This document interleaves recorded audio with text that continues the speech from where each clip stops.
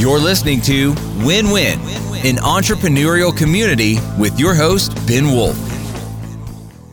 And welcome to the Win-Win podcast. This is your host, as always, Ben Wolf. We're going to be learning from our guest today how to mature your metrics, which is a little alliterative, as any good title should be. So I would ask you at this point to pause this podcast, stop, leave a review, like, comment, share, follow, whatever it is that you are allowed to do on the platform on which you are listening to or watching this. That's going to help make the content that we're sharing here, the information, the tools, the knowledge accessible to more people based on the algorithms of our technology overlords. Will give this information to more people. So please do pause, like, leave a review, follow, and that would be very meaningful.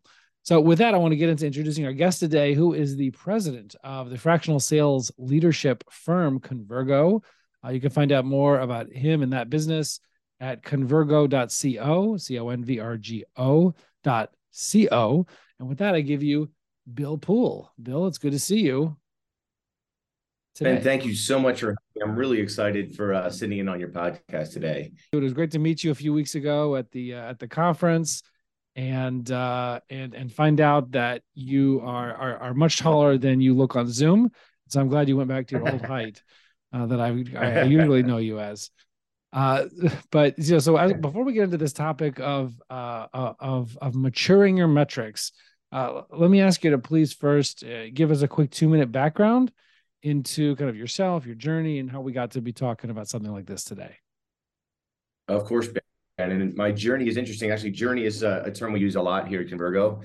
My journey, I sold technology out of college, which was very fun. I've always enjoyed sales. Had a variety of different positions from just a regular cold calling rep at first to managing a dealersship. Wait, you're saying you enjoyed cold calling? Is that what I heard you just say? That part, you had to pay your dues. You had to pay your dues. Ben, frankly. Correct. I did not enjoy cold calling, but I do enjoy sales because I'm a people person. So thanks for calling me out, Ben. No, I appreciate it.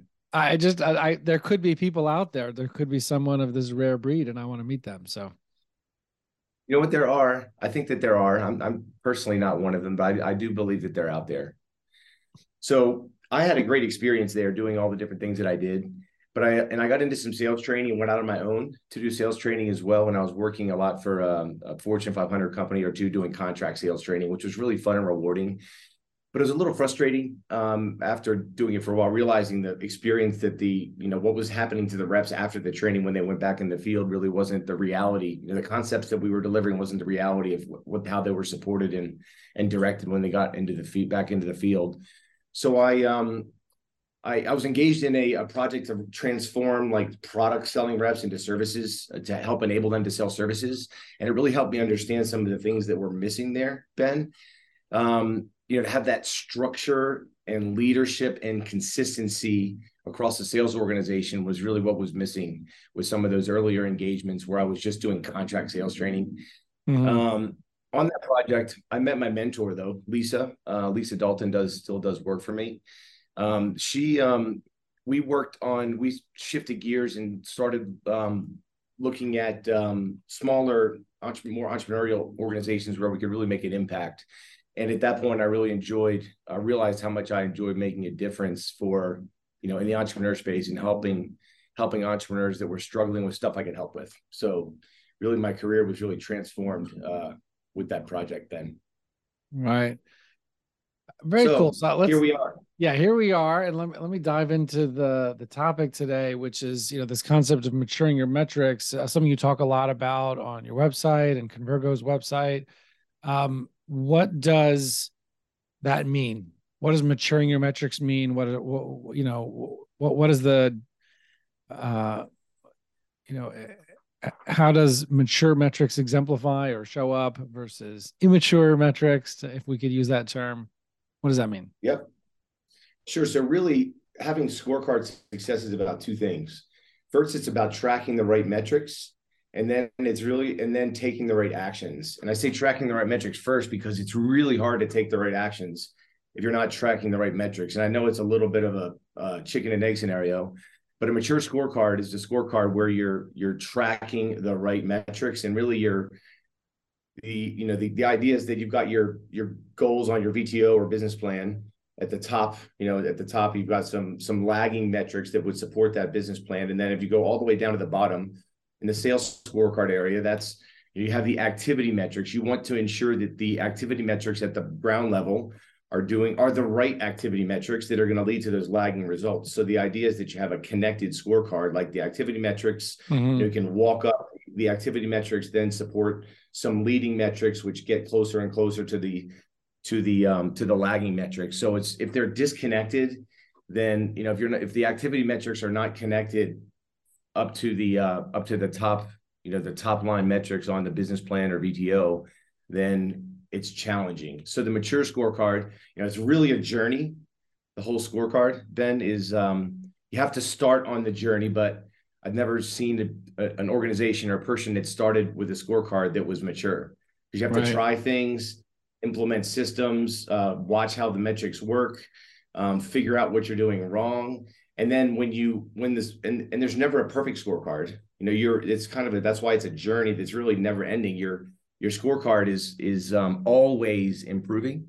But when that scorecard is mature and you're tracking really good metrics, it really enables you then to take the right actions. So the mature scorecard is the one that really works for you. If you're not tracking the right metrics, then it becomes challenging to know what action to take to improve things. Right. Well, tell me a story. I mean, it's easier for people, I think, to see themselves in something when when you could paint a picture that's somewhat concrete and they could relate to. I mean, tell me a story of an immature scorecard. Okay. Immature scorecard. This one wasn't incredibly immature. It was a teenager, Ben. Okay. So adolescent, maybe. Yes.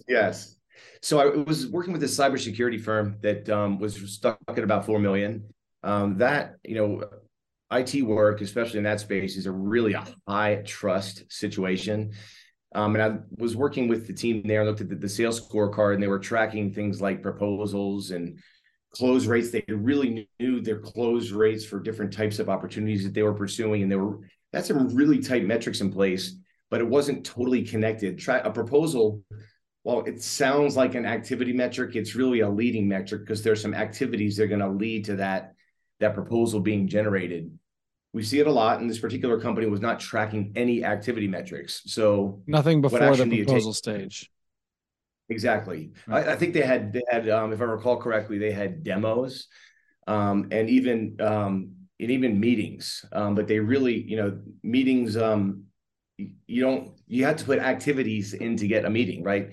You need best to start with the activities that are going to get you the meetings, regardless of what the activities are. In the SaaS space, you see like cold calling, reps doing outbound cold calling. So it doesn't really work as well for professional services organizations. A lot of them sell through strategic partners and such, but you have to have a process in place with the activity metrics that are going to support you the way you want those reps to sell. So we helped them develop some systems. And I said chicken and egg before. So you help them develop some systems to improve, to get more meetings. And really, then at that point, you're tracking the activity metrics that get you the meetings that are convert to demos, the demos that convert to proposals, and then the proposals that convert to ideal clients. So that's an example of a connected scorecard. And then we implemented the metrics from that system onto the scorecard, and they're off and running, and now able to take appropriate action when they meet with they run on EOS, and in their level 10s, they're able to take the appropriate action. Right. And presumably when it's connected in that way, you could understand or determine what the conversion rate, from one stage to the next is. And I guess you could sort of, with that, you might be able to spot where the issues are. If we're seeing like a low sales, we could look at each stage before the sales stage and, sort of see where the problem was, and focus our energies there when we look to improve it or see why it's going down. Absolutely. And it's really like the scorecard is just a diagnostic tool, right? It helps you. The idea is that it helps you helps you take appropriate action. And from a people perspective, it's the starting point for an effective people development discussion. You're not going to look at the scorecard and know, oh, this, I can see that this rep has a problem with listening. If you're trying to make your scorecard that tight, then you probably have too many metrics on it, and you're trying to let your scorecard tell you too much when it's really the starting point for a coaching discussion. So as you look at those metrics, proposals one, demo, or maybe even like a qualify metrics, you might want to, you might want those to come down so that your reps are qualifying only the right clients into that right into their process, if that makes sense. Yeah, no, it definitely been in organizations that had a sales team that just had horribly low close rates because they had to do so much time and energy in qualifying, and they were just slogging through so many unqualified leads that to get much fewer leads would have been better rather than worse. Yep, and generating proposals that we're never going to close. That's a waste of time. Yeah. On your website, on the blog, you talk about how there are three areas to consider. To go a little more in depth into what you were just saying, there are three areas to consider when improving metrics: people, message, and processes. I wonder if you could kind of give us a little explanation of what those three things are, and maybe some examples of what it looks like to improve or to utilize your scorecard when it comes to people, message, and process. All right. Absolutely. Love to talk about that. People, process, and message are part of our managed growth system. The managed growth system is about building the growth assets. And those growth assets are people, message, and systems. From a messaging perspective, we feel as though the ideal clients are the center of everything. So you need to have ideal clients with outcome-centric personas that are documented. The ideal client journey. With what personas? Outcome-centric personas. So if you think about, like, especially in B2B, you don't necessarily need to know the level of demographic. Like in a B2C environment, if you're targeting a teenager and you want to know, what periodicals they read, and you need a very granular level of detail for a B2C persona. But on the B2B, you need enough information to be able to engage with the 5.4 folks that are involved in a B2B decision. And it's really important to understand the outcomes. Let's just back up for a second here. I appreciate you using the term outcome-based persona, because I was not really familiar with that term. I appreciate, what do you mean outcome-based, and what do you mean 5.4? So we work with B2B services organizations, and typically, there's many, 4 to 6 decision makers that affect a B2B services decision. So if you look at a finance person, a CFO, and an IT, a CIO, you think what are the outcomes that these different people want from the business? Or actually, what are the outcomes that they want from their day-to-day? Because the idea is that you need to align your message and align how you deliver services, quite frankly, around the outcomes that those different personas want from the business. Is that a little clear, Ben? Sorry, I may have yeah, I think so. No, I just don't have the knowledge on sales as much to recognize the 5.4 reference. I see the average of decision makers in a deal, and I see what you're saying about outcome based. So sorry for that little detour there, but yeah, people, message, and process. No worries. So the ideal client journey / proven process, for those of you that are running on EOS, shows your ideal clients the journey they can expect from your team, and your team the experience that they're supposed to deliver. That serves as a framework for the message. And from a systems perspective, you've got documented playbooks. Our playbooks start with the perspective of your ideal client, but you need to have your processes, sales, marketing, operational processes in place to drive that experience for your clients. You have a scorecard. It's part of the system as well that tracks how you're doing on serving and getting more ideal clients. And then your technology, your CRM, is aligned around those systems as well. Your team has full visibility there to your ideal clients in your CRM. Lastly, on the people side, Ben, it's about having the right leaders in place to enable your sales and marketing teams, and operational for that matter, to succeed. And then from an execution perspective, you have the right marketing people or partners in place, and the right sales folks in place to implement the plan as well. And that your entire client-facing team is aligned to their role in delivering a great client journey or proven process in the EOS terms. Right. Well, I mean, let me ask you if we can get a little more concrete into painting a picture for what some of these things look like. I guess if you don't mind sharing any examples or stories of where, either whether with your company or for your clients' companies or whatever, how you've approached maturing people's metrics or getting to appropriate metrics, and how you did that, I guess, in terms of the messaging, in terms of the people, in terms of the process, or if you can give a story from all three. But just I would love to hear some stories and war stories or real life stories from How some about of real these life examples that stories? I think would help people sort of get a more concrete picture of how they can mature their own metrics by seeing themselves in some of these hopefully victories or at least positive journeys. Absolutely, for sure. So as I mentioned, that proven process or ideal client journey is really for a services organization. Services are not tangible. Like our proven process at Convergo is we call the ideal client journey. So this is the most tangible thing that a services organization can communicate to their clients about how they're going to realize value with their business. And it also is the framework for aligning the team as well. So we talked with an IT services company last month that has some really aggressive growth goals. The founder, a year or so ago hit a ceiling.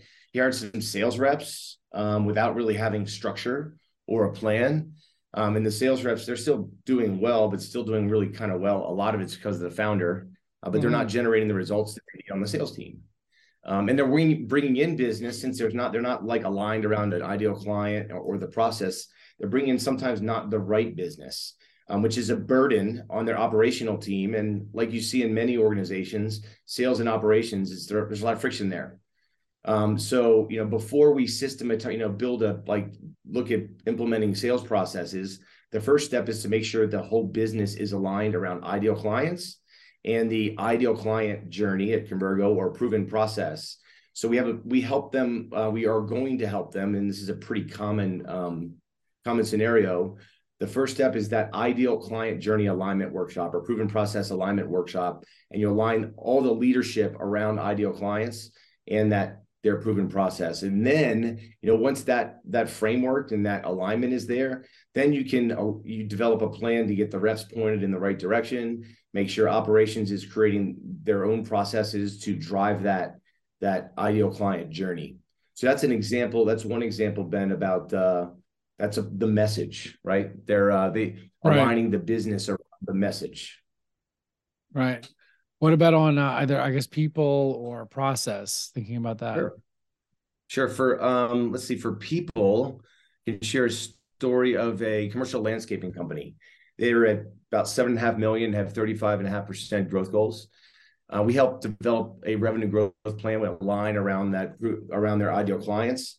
And we have a good plan to build the systems and message. But before we did that, there's a more pressing need. They needed someone. They had promoted their sales and marketing leader to integrator, leaving a vacancy in that seat. Right. So, they wanted to act pretty quickly on that to make sure that the integrator could focus on his new role as integrator. So we're sitting in that seat fractionally to fill that gap immediately, right, where we'll manage reps. And one of our growth guides, which is our fractional leaders, is sitting.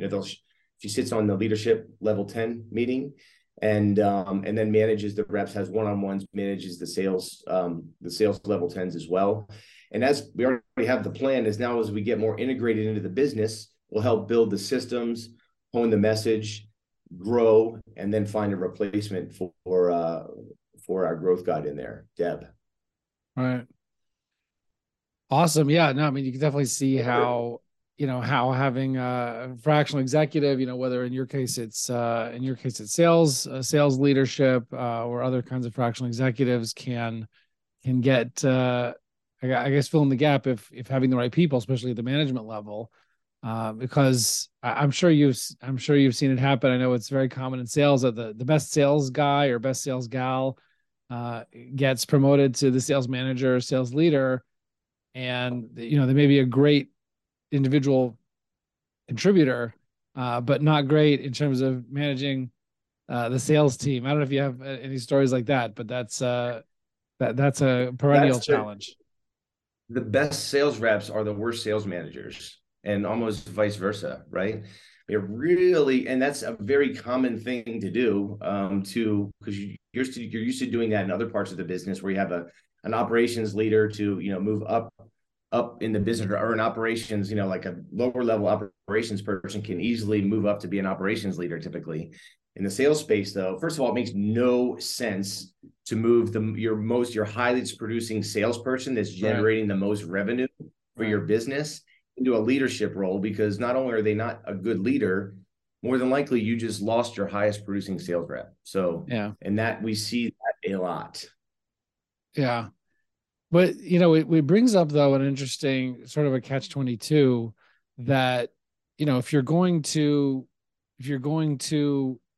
sell a product or service, if you're going to also, that means sell, so you need knowledge and expertise on the product or service, and you need expertise in selling that product or service, which is another piece of knowledge or set of aspects of knowledge.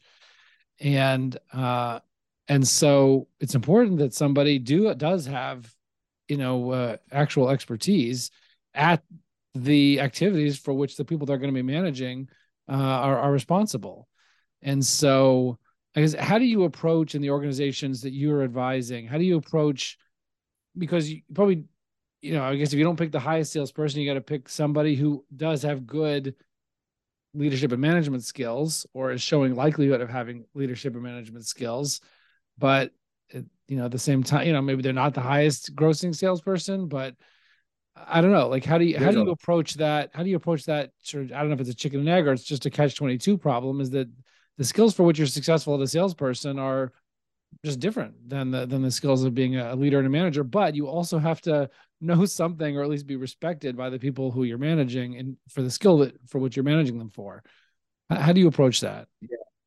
So for a sales leader, and we do see there's a lot of sales leaders out there, they get sales enough, but they're more of a, it's a different skill set to be a people, to develop people. Some people naturally do that, like a natural sales manager, has the skill to be able to, I guess one of the temptations for a selling centric sales manager, let's say, Ben, is to actually go out and sell, to take deals. Close the deal. You bring it up there, I'll close it. Exactly. That sounds good for like ringing the bell when you get back in the office. But in reality, if you do that, you're not developing your sales reps. And the best sales managers are more focused on, they might lose that deal in the short term in the interest of developing their reps so that you win a lot in the future. The interesting thing, though, Ben, for organizations that do, if you take that superstar salesperson, make them the sales manager, they can be developed. We use the GROW coaching framework, which is a very learnable framework to help, someone that's not as a natural, sales leader or operational leader for that matter, to learn the skills to be able to have more effective discussions with the folks that work for them. And that so it can be developed, but coming in as you start, it's probably, ideal to do some aptitude testing and find out the sales manager that is more of a natural, instead of trying to take a revenue producing sales rep and develop him or her.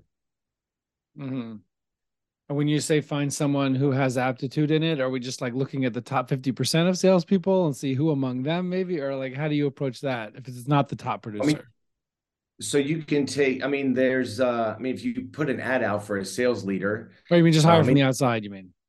Or outside or inside. You could do an aptitude test and understand if someone has that, if they're a natural seller. And there's a lot of different assessment products out there that help people understand what they're what they're naturally good at. But if you can hire internally, absolutely.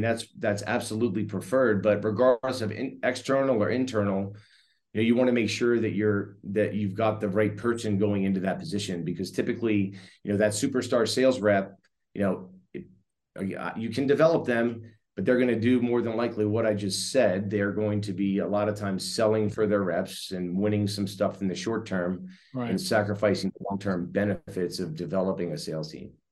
Right. I hear that. Is there anything else that you, I guess, or how would you wrap this up, or what would you leave us with, I guess, when it comes back to this topic of maturing your metrics, developing it beyond that, maybe more backward looking, more lagging qualities to get more, to better metrics in terms of people, process, message. I guess what would you leave us with when it comes to maturing your metrics? Well, the thing is that they all do work together, the people, the systems, and the message. And when you do have that, when you've turned those dials, when you have that mature scorecard and you're tracking the right metrics, let's say your scorecard is an 8 out of 10, right? You get to a 9 out of 10 by, those are the big dials, the people, the systems, and the message. What it looks like when you're tracking the right metrics, then it becomes pretty easy to understand what dials you might need to turn in order to carry the business forward and watch the metrics move from left to right. So just be comfortable with the fact that it's a journey and it's not perfect at first, but it's absolutely a journey worth taking. You can't, be flexible. Don't a lot of folks are apprehensive to change their scorecard metrics in the middle of the year. If that's not working, then, look at the systems and look at the people and look at the message and be flexible be willing to make adjustments to your metrics to get to that 9 and 10 out of a 10, or 9 or 9.5 out of 10, since I said there was no such thing as a perfect scorecard. So be patient and consider all that as you go through your scorecard journey. All right. Awesome. All right. Look, Bill, I truly appreciate this. Thank you. I appreciate you coming on, sharing this stuff. And hope people can get their metrics to be more mature, and obviously they can learn more about you and everything that you're teaching and your team is doing at convergo.co, and truly appreciate it. Thank you. Thanks so much for having me, Ben. I really appreciate it. My pleasure. And everybody else, we'll see you on the other side. Thanks. You're listening to Win Win, an entrepreneurial community with your host, Ben Wolf.